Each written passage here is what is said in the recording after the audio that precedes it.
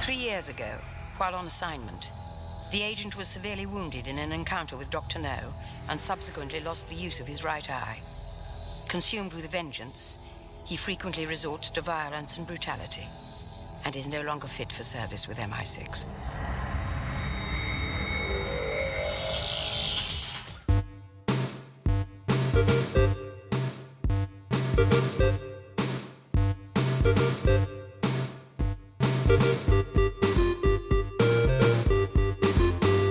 Hello and welcome to 60-second retro game. What happened then? You went here. Oh. Welcome to 60-second retro game, where the game we are going to discuss today is GoldenEye Rogue Agent. You wanted to him to bastardise his intro, aren't you? It's inevitable. GoldenEye Rogue Agent, not in any way designed to cash in on one of the most popular Bond video games of all time. No, never. Not in the slightest. It is a game set in the Bond universe, or a Bond universe where all the villains are still alive. How, I don't know. You are an agent who is released by MI6 for being too violent, or not fitting in the ethos. Not being good enough for MI6. Blah, blah, blah. The agent was severely wounded in an encounter with Dr. No and subsequently lost the use of his right eye. Consumed with vengeance, he frequently resorts to violence and brutality and is no longer fit for service with MI6.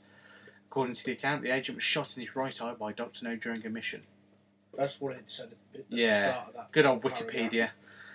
So your eye, rather funnily, has been replaced with a golden eye that is synthetic and lets you do various bits and bobs. And the game is also interesting that it lets you dual wield guns. You can have two different guns if you so desire. It's completely pointless. It's not a very good game. I think it's not sensitive enough, the controls. But it's just back at the time as well. EA were criticised for essentially cashing in on the GoldenEye name as well. And it's just like, well, no, just no. I can't claim to have played too far into it yet either. But the fact that you've got a storyline which has you working for Goldfinger to take down Dr. No. I think so. And you've got all these other Bond villains, Scaramanga, who's actually voiced by Christopher Lee. Obviously nothing better to do. And you've also got Pussy Galore, Oddjob and Xenia Onatop all coming together in the same game. It's an atrocious attempt of making. I'm not even going to call it a Bond game. I'm not even going to give it that dignity. It is. I like that the character is himself referred to as GoldenEye. Yeah, it just seems really, really silly. It's like when they developed the game, they thought, okay, how can we make some money out of this and sort of refer back to GoldenEye the game, because obviously that made a lot of money. I know, why don't we do a former MI6 agent who's gone rogue, who has a golden eye, give him a golden eye, and let's call it GoldenEye Rogue Agent. Why not? No. It sounds like just reading the end of the plot there. Yeah. They left it open for the sequel, which inevitably never happened. Yeah. A bit of Blofeld in there as well. Oh, for fuck's sake. Yeah. It just sounds like I have probably shat things filled with sweet corn better than this game. I really have. Yeah, stands a good chance. It's just diabolical. I mean, it's like, you'd think if they're going to, spoilers, well no, it's not even really spoilers, kill Bond off at the beginning. Even though they don't actually kill Bond. That is... you'd think they'd give it a massive death. But what does he die? He falls off something. That's shit. Yeah, that Bond does have the worst simulated death ever. It is diabolical. It's like if Bond was going to die, it would be huge. Yeah. Huge. It'd have to be a big proper death. You'd have to shoot him in the face. Then have a nuclear bomb go off just to make sure. Yeah. That would be a Bond's death, but not falling off something and then dying. That's dying. That's a wimp's death. Yeah. That's a Bond villain's rubbish, death. That was, yeah. And he's not a Bond villain. He is Bond. Well, the game... apparently, this is going on the Wikipedia entry. The game featured a highly customisable multiplayer component featuring 4-player split-screen play, as well as online play on the PS2 and Xbox. But the servers were closed down in November 2006 which was a good 2 years after the game came out. So I mean, they lasted a while. Servers were closed down due to inactivity. Players can unlock additional customization options by doing well, blah blah blah. There's some locked skins such as Oddjob, Doctor No, and Xenia Onatop, and locked maps as well. A sequel was originally planned but scrapped due to poor sales and reviews. The game's ending heavily suggested a sequel as well. And basically, the sequel obviously didn't happen, and probably for the best. Yeah. Because based on the time I've played the game, it's like, yeah, this is subpar Bond. And yeah, it Not doesn't even Bond. it doesn't even work, to be honest. I'm not overly keen. And just the fact that I do like the fact that you can dual wield guns. That was quite interesting for the time.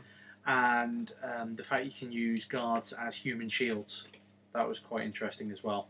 But the rest of it, gameplay wise, I really struggled to sort of get into it.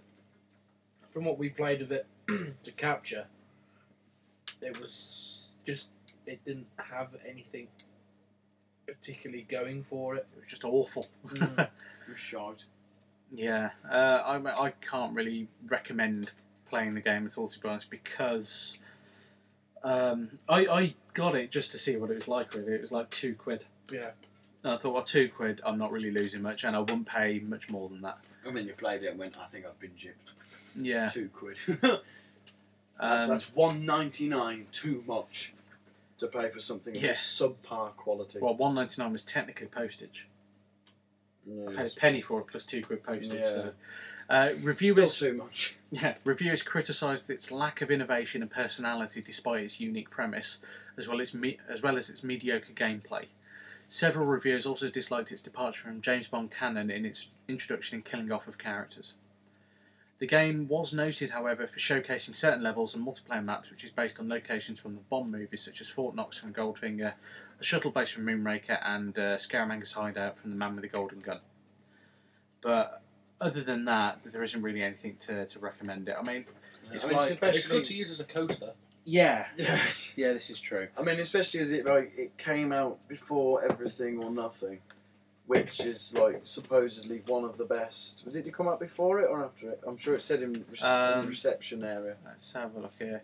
It was preceded by Everything or Nothing, so Everything or Nothing was out before it. Oh, so Everything or Nothing was out in 2003. So Everything or Nothing classed as the Bond film that never happened. Yeah, they actually fixed a lot of the disgruntled opinions with that game. Yeah, and then they Die Another Day, and then they came out with this shocking yeah. pile of cack. I mean, I can understand the concept of the premise, but I'm not. If they were going to go down the alternate reality route, then why not do it properly? Yeah. You know, actually kill Bond instead of simulating it, Yeah. and then have you sort of like trying to take down MI6 or something, and working for all these villains, and all the villains are sort of working against each other. You could have like this big plot where you're trying to take down MI6, and you're sort of like an agent for hire, taking down all of the other Bond villains at the same time, and you end up being like king of the castle. That would be my idea of An alternate. To be honest, Yeah. that still sounds shit. Well, I'm sorry. I really don't think they should even have bothered. Well, trying to with tie it into Bond canon, I mean, maybe just doing it as a separate game on its own and actually work on the gameplay mechanics, that would probably help. Because I mean, trying to sort of tie it into Bond and having this like mechanical eye implant that lets you like see through walls and detect heat signatures and yada yada It's yada. just cack.